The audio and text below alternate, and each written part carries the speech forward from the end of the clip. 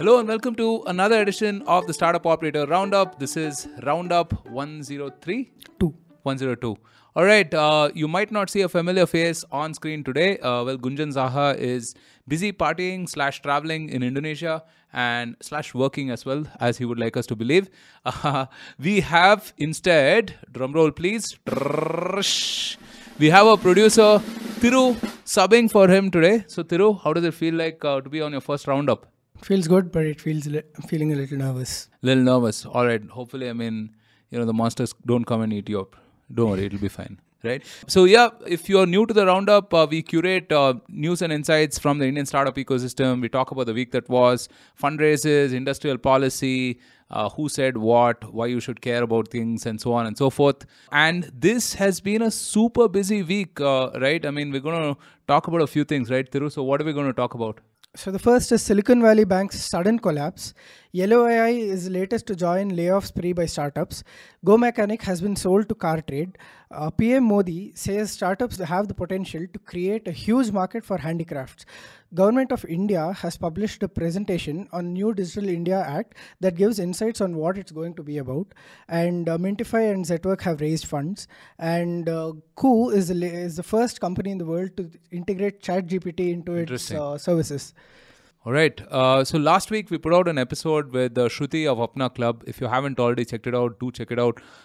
It's about supply chain financing, and we'll talk about some of that in this week's fundraise section as well with Mintify. Right. Why don't you start us off, Thiru, with SVB? What's happening? Well, Roshan, SVB became the largest US bank to fail since the 2008 financial crisis. The collapse was caused due to a sudden bank run by its depositors in a panic triggered by several factors. California banking regulators closed the bank and appointed the Federal Deposit Insurance Corporation as receiver for later disposition of its assets. On Monday, HSBC announced they bought SVB's London unit of the bank for £1 only. Wow, fireside sale. Yeah. Also, Treasury Secretary Janet Yellen approved actions enabling the FDIC to complete its resolution of SVB in a manner that fully protects all depositors. The depositors will have access to all of their money starting on Monday, March 13th. Well, that should come as some relief to founders, for sure. It's been a nervous few days in the Indian startup ecosystem, particularly for B2B SaaS startups. Silicon Valley Bank is extremely startup friendly. It is an iconic institution in California, right? And a lot of startups bank with them, And of all the things that you can think of going wrong, whoever thinks about, your deposits not being safe, right? That's the one thing that you at least can make an assumption on, right? So this whole thing started because the amount of deposits that SVB had really ballooned over the last 3 years, right? Given the low interest rates and given the fundraising hype, we had a huge amount of money come into the bank. So they had something like $60 billion of assets around 2019, 2020, pre-pandemic. And then that, rose up to something like $180 or $190 billion. Right. And remember that deposits are liabilities for banks, right? So which means that they have to put that money to work to earn an interest. And usually that is what banks are careful about, right? Credit risk, which is that, am I lending it to the right kind of people? Am I recovering my loans? Am I earning enough interest and so on, right? But they weren't able to sort of loan this money out quickly enough, right? And the deposits rose. And they had this weird situation where, the funding dried up and they had to cover their liquidity. So in that period of time, 2022, they had bought in a lot of these long-term mortgage-backed securities, right? They had bought these 10-year MBSs at something like 1.5% interest rate. Now, we've covered this as well over the last couple of quarters, 2 or 3 quarters. The Fed has been steadily increasing rates, by 50 basis points, 75 basis points, enough that it's the highest rate increase in 10 or 15 years, right? And soon to be 40 years, actually. Yeah. Although, I don't know if we'll see another rate hike. And what this does is that, the market value of all of the MBSs are way less than, what SVB bought it for, right? And in order for them to cover some of their liquidity. See, again, it's not a solvency crisis, it's a liquidity crisis at this point of time, right? At the point that I'm talking about. And in order for them to cover their liquidity, in order for them to have some cash, they sold some of their assets at a loss, right? They sold it for something like a $1.8 billion loss, which is significant. Now, this unfortunately was not worded in a way that would inspire confidence, right? And a bunch of investors caught on to this, right? I mean, SVB sold this in Jan, I think, right? And Peter Thiel, Union Square Ventures, a bunch of these folks caught on to it. They advised their portfolio companies to withdraw their money and so on. And this kind of triggered a bank run. And really, there aren't too many banks in the world that can, resist or survive a bank run, right? I mean, if you suddenly have, 10x the number of people who are withdrawing on a daily basis show up at your door, it's really, really hard, right? Unless you're one of those really, really large banks. So being a regional bank, even though it is large enough, right? I mean, it's the top 20 largest bank in the US at that time. Right, I mean they weren't able to resist this, and I mean the FDIC had to step in. The bank was shut down, but fortunately, better sense has prevailed. Right, Treasury Secretary Janet Yellen has announced that the depositors will be made whole. There's this whole debate about, hey, I mean, is this a bailout, not a bailout? Who's paying for this? All of that stuff, which is very complex. I mean, in my opinion, somebody is paying for it, right? I mean, if not the taxpayers, as the Treasury Secretary claims, somebody else is paying for it for sure. But it basically reinforces trust in the banking system, at least, right? That, hey, I mean, if you deposit money, I mean, at least that is good. Right. I mean, otherwise, I mean, I don't know who would really keep their money in regional banks otherwise, and what's to prevent other bank runs from happening. As we speak today, March 13, Monday, First Republic is down, I think 60 or 70%. There are another couple of banks which are down 50, 60%. And this is the stock value basically.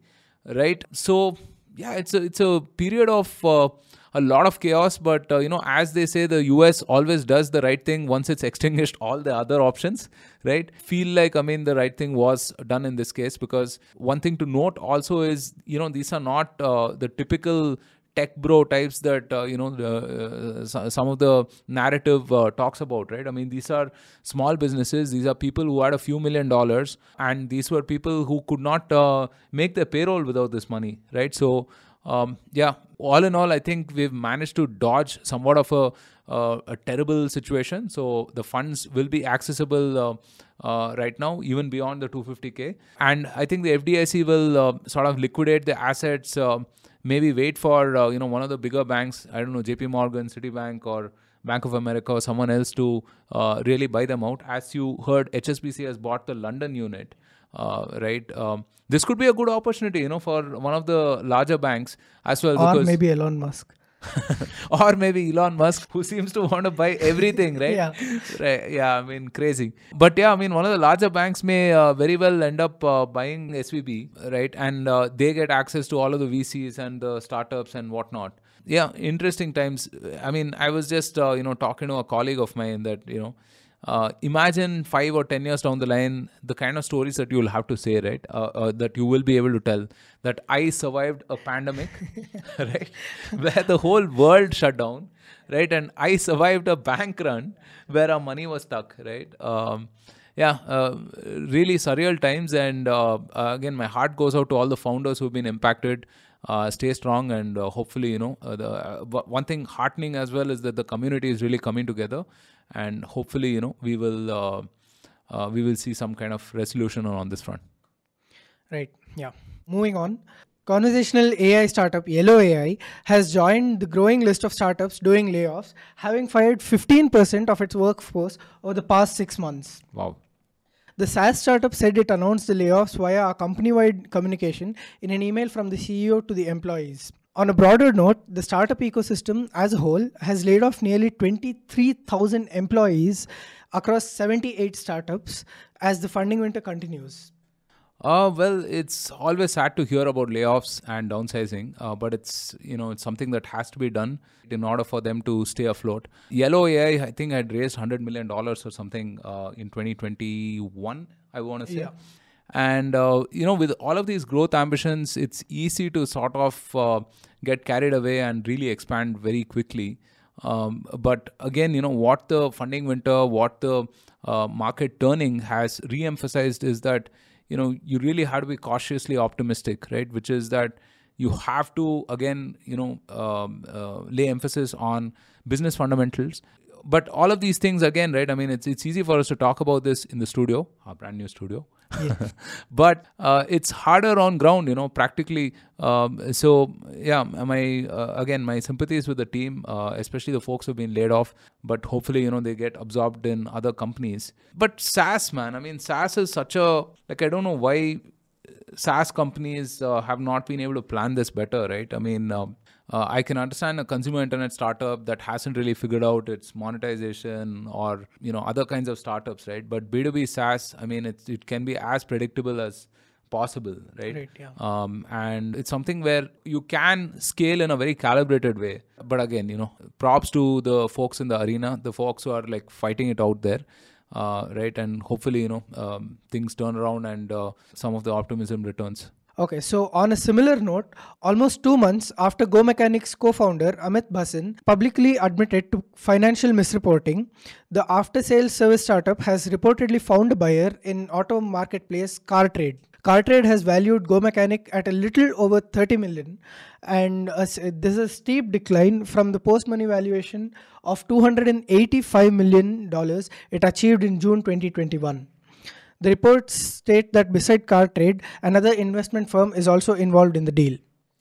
Well, I suppose it's reasonable consolidation, right? Both of them work in the same space. And you're going to see a lot more of this because there are a lot of startups, what I call orphan startups, right? Where the founders have kind of checked out. And this is just par for the course. I mean, after the kind of, funding boom that we had in 21 and the market turning in 22, you are going to see a bunch of these startups that will be kind of up for sale, right? Where the founders have kind of sort of backed out or they've given up or no longer in a position to scale the startup. And it's a good opportunity for consolidation, I should say, right? If people have been prudent about their finances, I think this is a great time to shop, right? I mean, you've seen SaaS companies, for example, public SaaS companies, some of the best SaaS companies are trading at 7x or 8x multiple. So if you paid 30x or 40x for a SaaS company in 2021, now should be like a discount sale, right? Right. So yeah, I mean, I definitely see some of the larger startups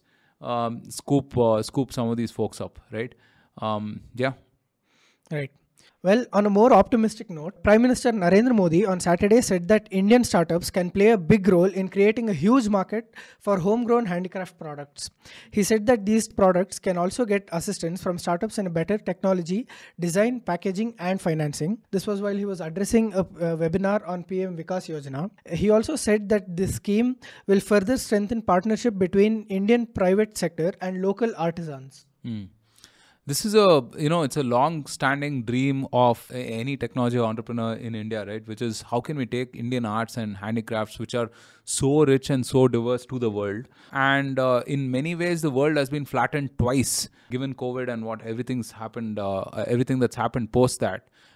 So yeah, I mean, the Vikas Yojana, I think, affects about 20 lakh people. 20 lakh candidates have been skilled based on that program. And looking at, how this whole D2C phenomena has shaped up, right?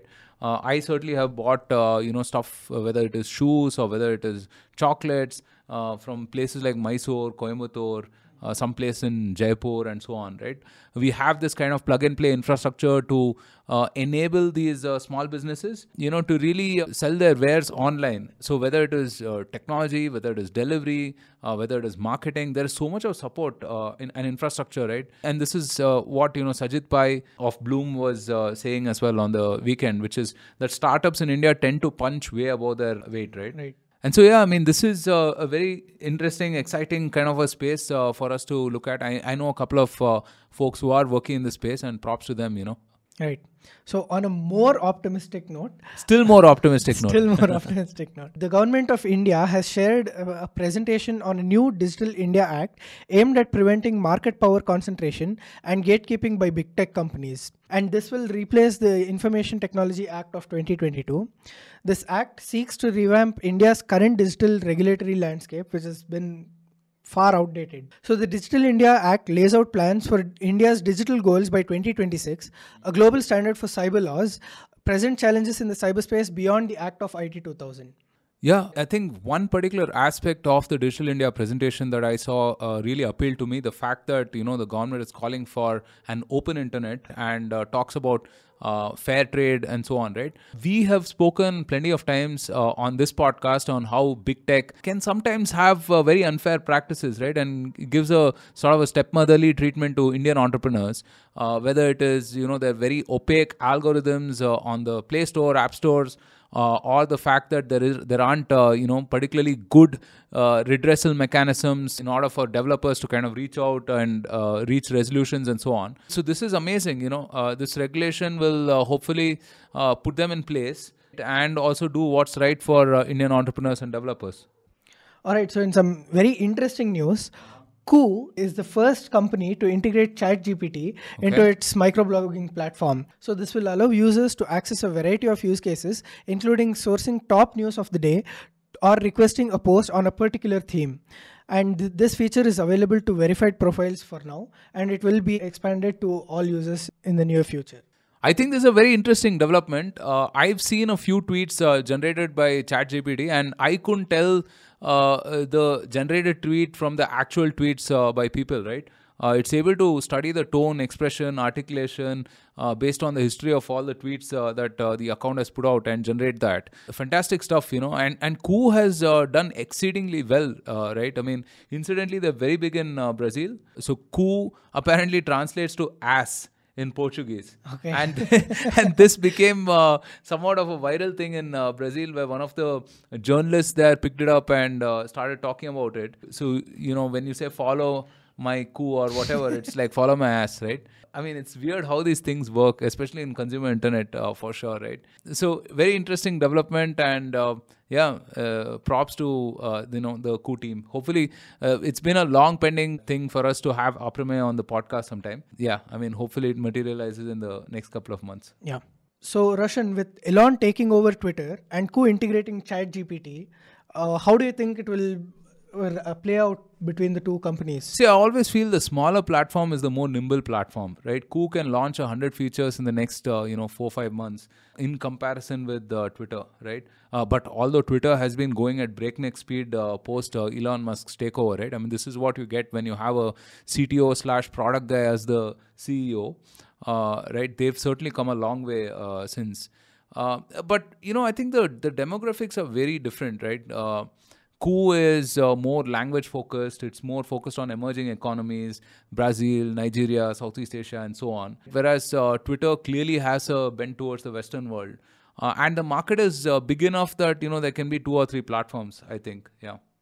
All right. So moving on to some fundraising news for the week. Okay. Around 178 million has been raised across 18 deals over the past 8 days. Fintech startup Mintify has raised 110 million in a Series D round. Wow. Content to commerce unicorn Good Glam Group has increased its stake to 90% in the mom's company.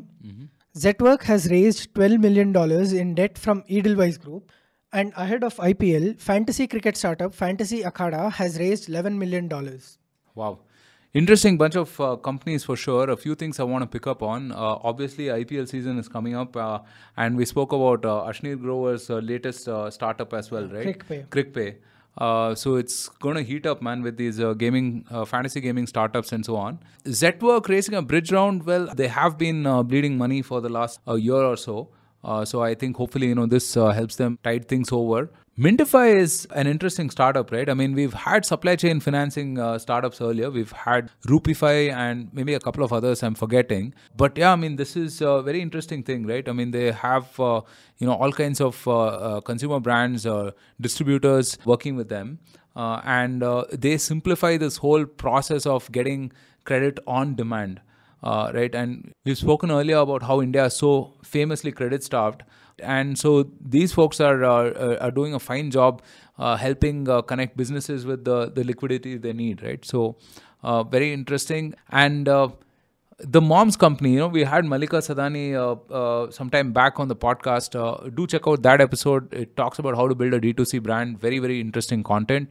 Yeah, they've increased their stake in the mom's company by 90%, which is, again, significant, I should say, right? I think the Good Glam Group has a bunch of these folks that they're kind of operating as a portfolio.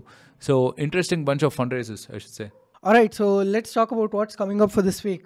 We have a very interesting conversation lined up for you. So I spoke to Sajid Pai and Amal Vats of Bloom Ventures, and the startup ecosystem has been buzzing about the Indus Valley Annual Report 2023 that came out, maybe a couple of weeks back.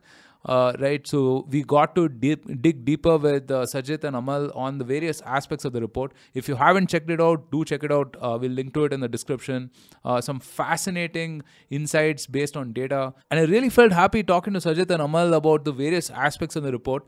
As you guys already know, I am an India optimist forever.